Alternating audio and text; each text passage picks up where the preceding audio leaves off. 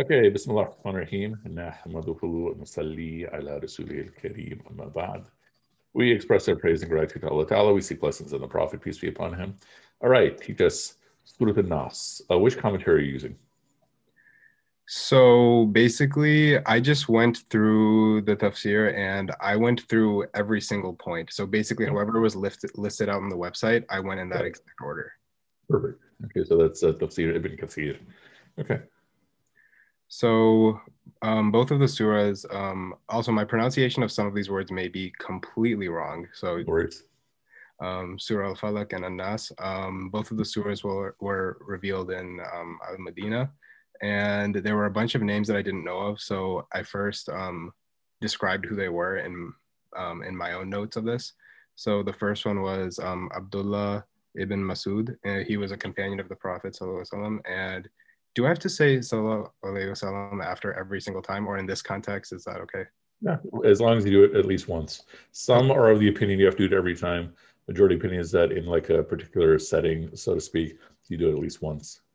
Okay. And he had his own mushaf, which is copy of the Quran. Um, so the last two surahs, they are referred to as the al. You're gonna have to help me here. Al Muaddatain. Yeah, al-Muwazzatayn. There you go. And that refers to the last two surahs of the Quran. And the reason why they're called that is because even though the two surahs are separate, the contents are so deeply related and resemble each other. They have been given that name, and that basically means the two surahs in which refuge with Allah has been sought. Imam Ahmad, he is a scholar that compiled the collections of the Sunni Hadith, and it's called the Musnad. Yeah. There was one person, his name was Zir bin Hubaysh. I did not know too much about him, but I do know that he narrated a lot of hadiths. Yeah. So like what you find here is Imam Ahmad, he has his hadith collection called the Musnad. And in that he's narrating this hadith where Zir is citing Ubay bin Ka'b.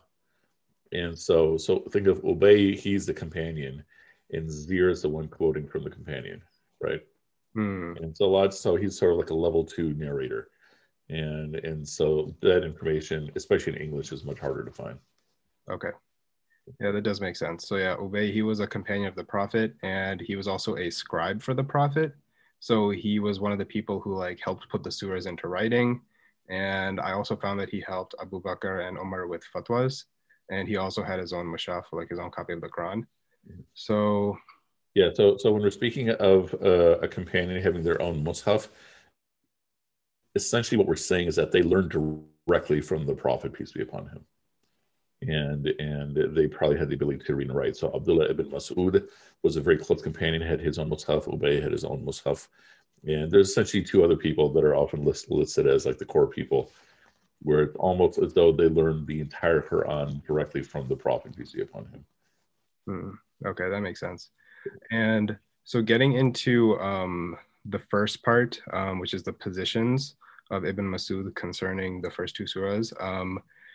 What I have is Ubay told Zir bin Hubaysh that Ibn Masud did not record the first two surahs.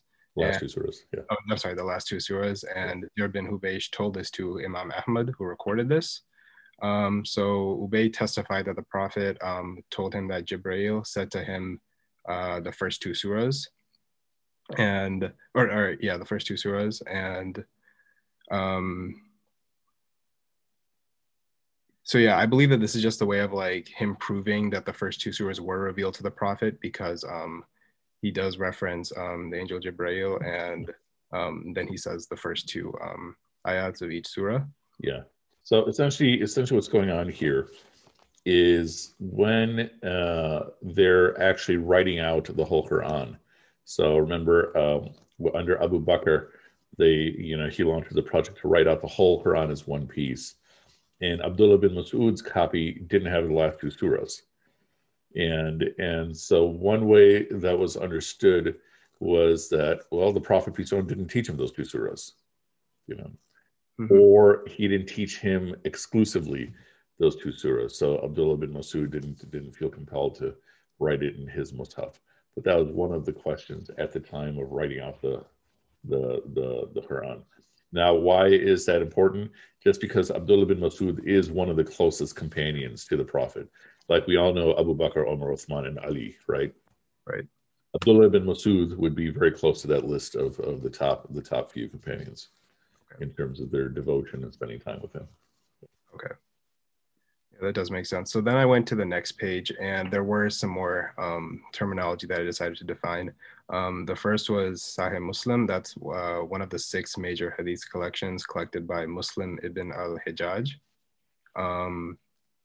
There's Uqba bin Amir. He was a companion of the Prophet, and I looked him up on Wikipedia, and I did find some more information. Basically, I found that he helped the Prophet transport goods, and he was an early reader of the Quran since he was a proficient writer and a poet. Mm-hmm.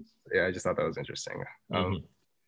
And Muslim recorded that Uqba bin or Ibn, is it Ibn or Bin? Because I looked it up on Wikipedia and there were 2 different. Yeah, it's a subtle difference. So if you were to say the name as one piece, it's Uqba bin Amir. Okay. Okay. Now, if you were to write it out, you write it as bin, unless bin is the first word in the next line. Then you write Ibn. It's a subtle point. So for our purposes, either one's fine. Okay, perfect. Yeah, so Muslim recorded that Uqba bin Amir said that the Prophet said, "Do you not see that there have been ayat revealed to me tonight, the like of which has not been seen before?" And then he says the 2 ayats that we previously went over. Mm-hmm. And it was also said that this hadith is Hasan Sahih, and I looked that up, and that basically means it's good and it's supported by a chain of narrations. Mm-hmm.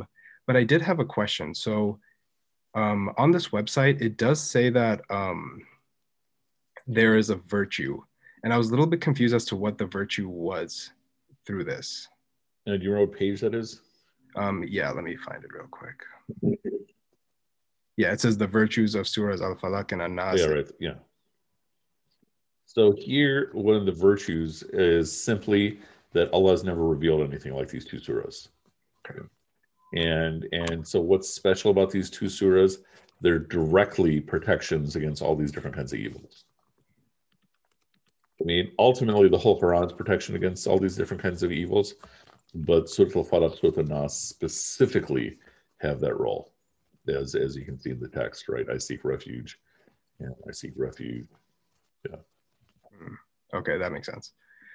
And then going on to the next page, there were 2 more collectors of hadiths. Their names were Al-Nasai and Abu Dawood, and they each had their own collections. And then there was another narration where Uqba bin Amir said that the Prophet ﷺ said, "Oh, Uqba, will you not ride?" Uqba was scared that this would be like an act of disobedience, so the Prophet got down and Uqba rode.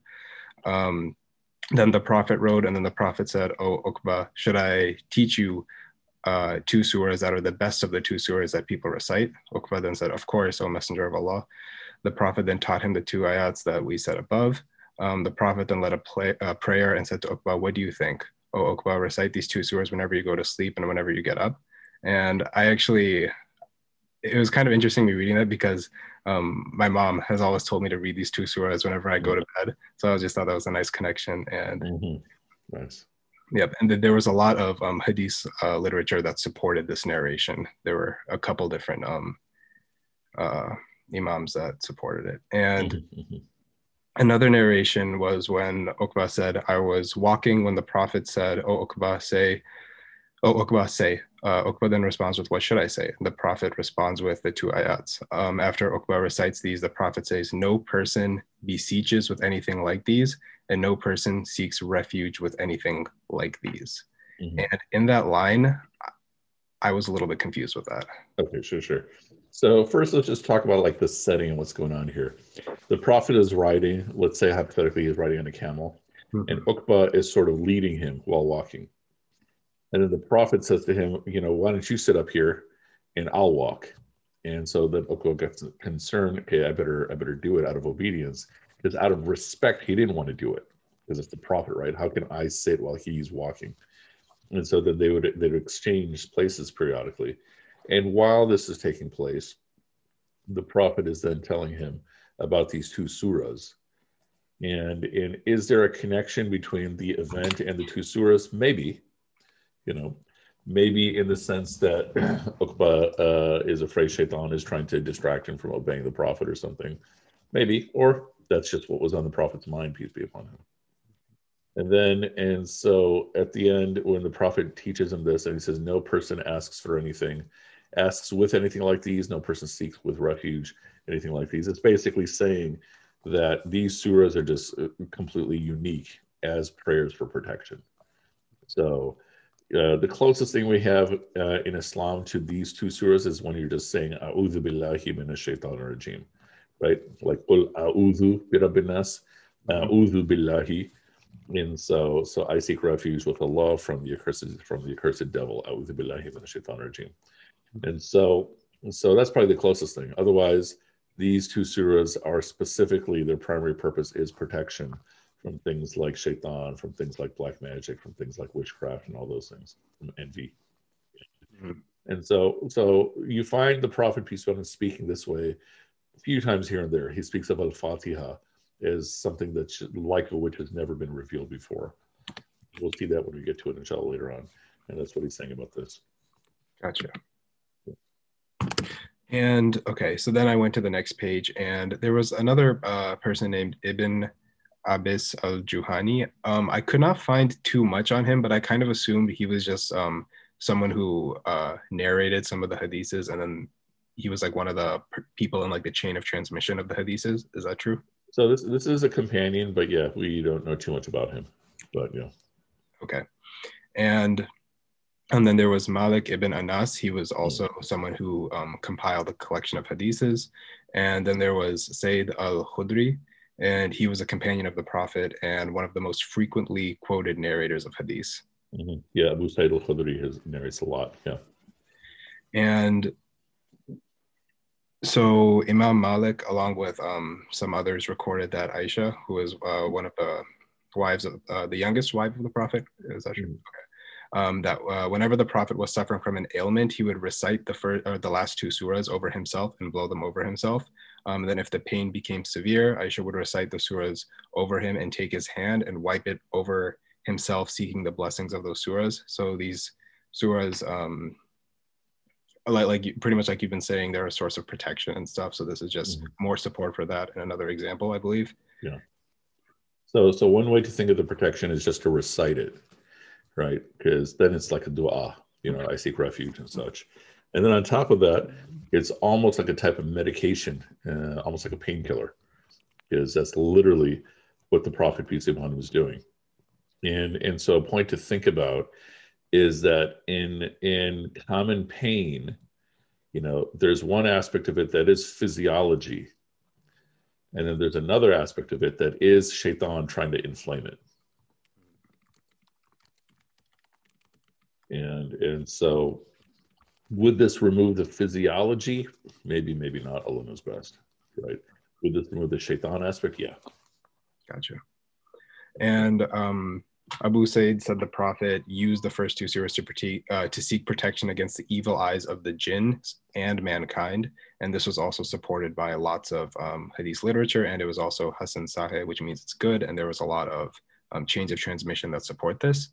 And then getting to the actual surah itself, I basically made a chart, and then there was like the ayat in Arabic and then its translation. So the first ayat basically means I seek refuge with the Lord of Al-Falaq. And I looked into Al-Falaq, and that basically means the daybreak. And then min sharri ma khalaq, from the evil of what he has created. So this means the evil of all created things. And there are a few sources that say that this refers to hell, Iblis, and the progeny, and among that which he, Allah, created. So it's protection from a lot of different things, in essence. Mm-hmm. And then, so one way to think about, okay, falaq itself is like that first, burst of light, at least in the day. And I remember one scholar way back in the day who would say, "This is the Big Bang," and it's like, right, man. Yeah, but Allah knows best. And then a subtle point here is that in terms of manners, when we're speaking about Allah, we only say good things. And so here we're technically not associating the evil to Allah.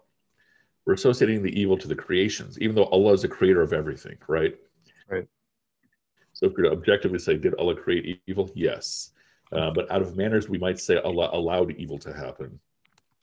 And here, the manners that we're being taught here is that we associate the evil with creation. Okay, good. Keep going. So so then the third line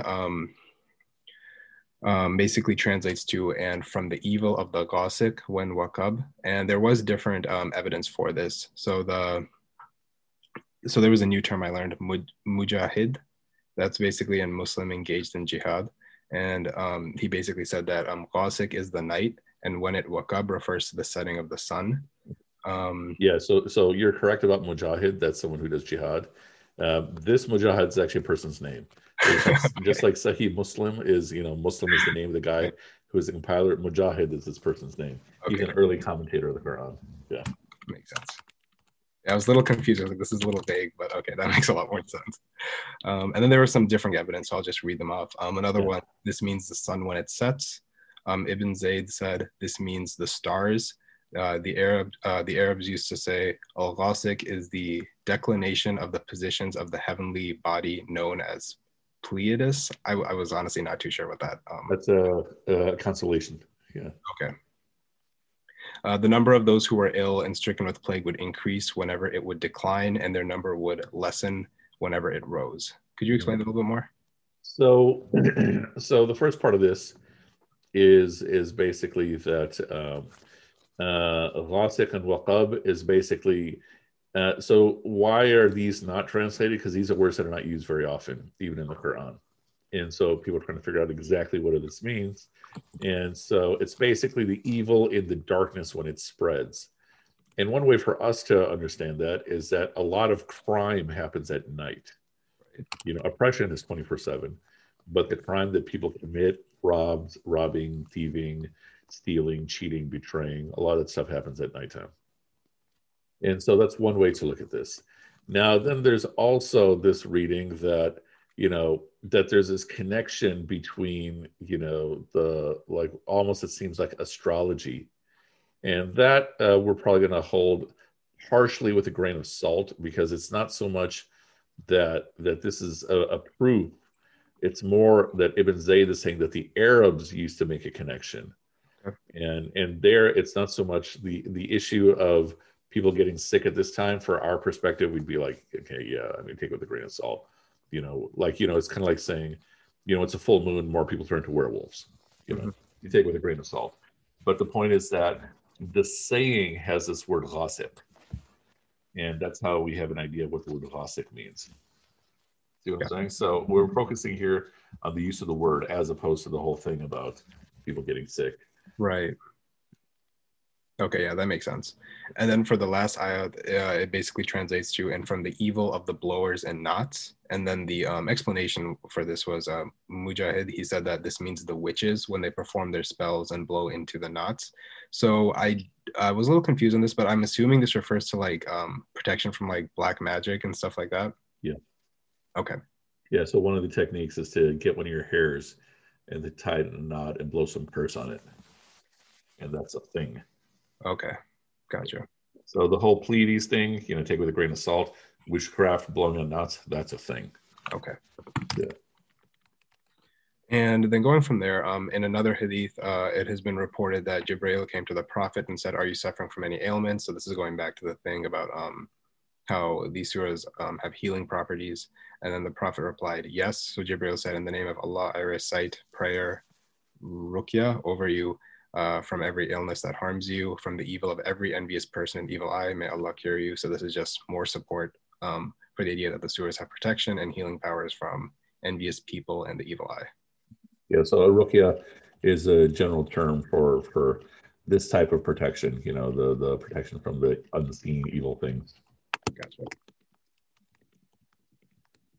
And then it goes to Surah An-Nas. So the Prophet was bewitched by Libid bin Asam. Did I pronounce that correctly? Yeah, close enough. Yeah. Okay. He is from the tribe of Banu Zoraik, and he was an ally of the Jews and a hypocrite. He bewitched him with a comb and hair from the comb. The prophet went to the well to remove the comb, and when he saw the water, it looked like it had henna soaked in it, and the palm trees were like the heads of the devils. He then tells Aisha that Allah has cured him. And Yeah.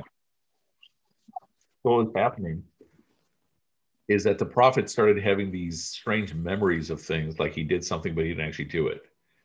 And he's also super sick for a long time. Nobody can figure out what's going on. As it is, when he would get sick, he'd get way more sick than most people.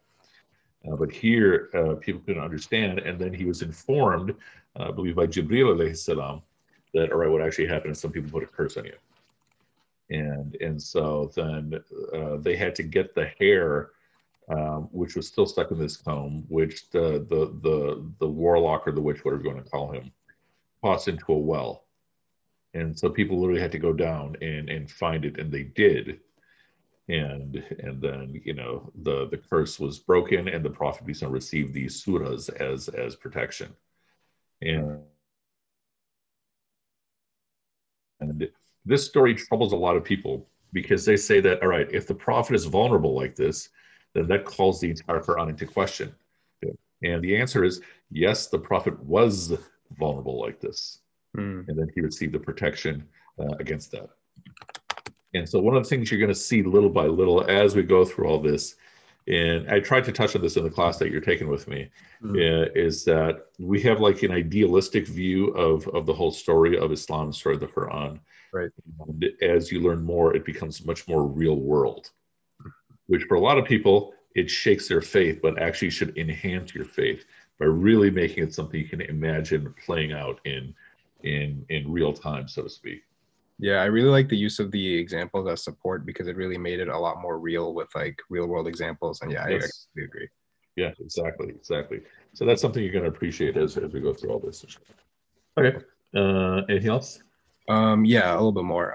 So then it got to the actual Surah Nas, and then there was just some translations I had.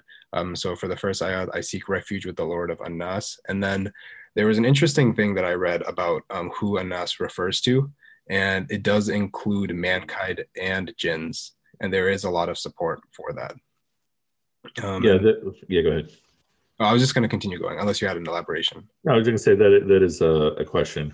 So when you're saying "Qul a'udhu bi rabbin nas," I seek refuge in the Lord of mankind, the King of mankind, the God of mankind, and then at the end it says from the jinn and mankind.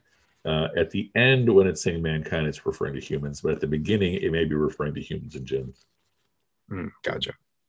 Yeah. And then it's the king of An-Nas, the god of An-Nas. So it's just saying, the king of mankind, from the evil of the whisperers who withdraws. I do have, I go into that a little bit later, but who whispers in the breasts of An-Nas, of jinns and An-Nas. So yeah, so then there's a little bit more of an explanation here. So Allah is the Lord of everything. So whoever is seeking protection should seek refuge with the one Allah who has these attributes from the evil of the whisperers who withdraw. So it's basically saying that Allah is all powerful. He's the Almighty. So we should seek refuge with him. He's also the ones who created the evils, like you said earlier. And then when it talks about whispers, that's basically the devil that is assigned to man. And the devil will go to any lengths to confuse and confound mankind. And then the only person who is safe is he whom Allah protects. So that's just more support that, the surahs are there for protection for us. Mm-hmm. Yeah, so when you're born, Shaitan, the accursed devil, assigns a jinn to you. And so that jinn's whole responsibility is to live life with you. He's there with you right now. My jinn is with me right now. And his job is basically to master you and to figure out what all your weak spots are. And then the companions ask the prophet, do you have one of these too? And then the prophet says, yeah, but mine became Muslim. Right? That particular jinn, its title is a qareen, usually spelled a Qareen. And literally that's his whole job for your whole lifetime. Okay. I suspect that when people see ghosts, they're actually seeing the qareen of the person who died. Oh, wow. Because that's literally what, like literally that jinn is sort of inhabiting you for your whole life. Right. Jinn probably doesn't even know how to do anything else. So, Yeah, so I do have a question about this actually. So since you said each person, okay, so when you say person, are you referring to mankind? Because when it talks about anas, it refers to, there's evidence that it refers to like us humans and jinns. So when you say there is a jinn assigned to, is there a jinn assigned to a jinn? that's Like, an interesting question. Yeah, probably. Yeah. okay. I Okay, think the hard part there is it possible for jinns to prevent other jinns from seeing them? That's way beyond my knowledge, you know. okay. But I wouldn't put it, I mean, I would assume Shaitan would also do that too. Yeah. Okay. Right. So you already went over this. There's a devil assigned to each person, and the devil that was assigned to the prophet, he actually converted. He accepts Islam, and then one of the prophets of the wife, Safiya, that's her name, and then Itikaf, that's basically an Islamic practice where you stay at a mosque for a number of days to devote yourself in ibadah. Yeah. We went over this in class. Ansar refers to the helpers. These were like the local inhabitants of Medina who took in the Prophet and his followers, who are the, I'm blanking on the word. It begins Muhajirs, yeah. with into their homes when they emigrated from Mecca during the Hijrah. Safiya, she visits the Prophet during Itikaf and he walks her back home when two of the Ansar meet him on the way. And there was a line I was confused on. It goes, "Verily, Shaitan runs in the son of Adam like the running of the blood, and verily, I fear that he might cast something into your hearts." Or he said, "Evil." Yeah. So basically, the prophet literally got married to her, if not that day, right around this time. Okay. And so he's with her, and then they're walking around, and then these two companions see them, and then they start walking faster, right? And so the prophet catches up to them, peace be upon him, and he says, "Okay, that's my wife." And they said, "Oh yeah, we never would have suspected anything."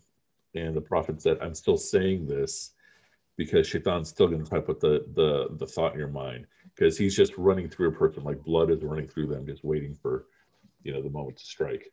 Right. Okay. So okay, that makes a lot more sense. Um, yeah. So like even to the most firm believers, a reminder is always good. I guess that's the main message here. Yeah, exactly. Yeah, that's a really good way to put it, because yeah, these are unsawers. These are super dedicated people to the prophet, peace be upon him. Yeah. And then lastly, the whisperers, waswas. Those are the whisperers who withdraws, the devil who is squatting perched upon the hearts of the sons of Adam.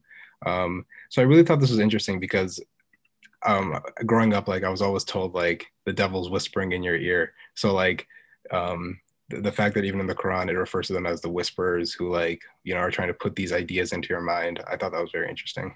Mm-hmm, mm-hmm. Yeah, and so that's essentially the devil's primary technique.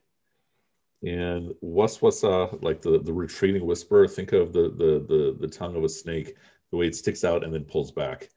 And so the devil's literally trying to, put a thought in you, or a seed for a thought to come. Hey, Takwa, give us just a moment, inshallah. We're finishing up a meeting, inshallah.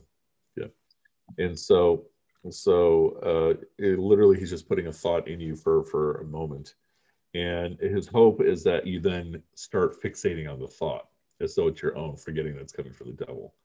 And then you fixate on it more, leading to either, some sort of bad action ultimately. And that's his relentless attempt. And so it could be that he's trying to distract you, or he's trying to inflame one of your temptations or something, but that's literally bam, put a thought in your mind, almost like at a subtle subconscious level. Right. And then when we obey, he withdraws. Yeah. And that's the way he gets upset. Yeah. Okay, very good. Nice. And you feel like you learned some things here? a lot of things. Okay. Alhamdulillah. And then as you go through further, you're going to get a sense of the things that are repeating, or the big ideas, the things you need to focus on. And then a lot of things you may not have to remember as much. So like with a lot of things you may not have to remember as much will be like the names of people. Okay. Some names are going to keep appearing. Some names, if I'm saying it's a close companion, then it's a good thing to remember that person's name. Like Abdullah ibn Mas'ud is a very, very good name to know. And like I said, a lot of this is going to just develop by way of repetition and such. Right. And so for next time then, inshallah, do Surah 112, Surah Al-Ikhlas. Okay. And next week is Thanksgiving. Did you still want to meet, or did you want to, take the week off or whatever? I'm fine either way. Could I let you know sooner to the day? Yeah, that's perfectly fine. Okay, thank you. Yeah, because just with how things are, like I don't know I feel it. how tired I'll be or whatever. But did Yeah. I do this? Did I do this correctly? Do you You think? did it 100% correctly, mashallah. It was really good. Thank you. Yeah. So I know you have another meeting, so I'll leave now. But thank you so much. I'll talk to you soon. Yeah, absolutely. Okay, assalamu alaikum.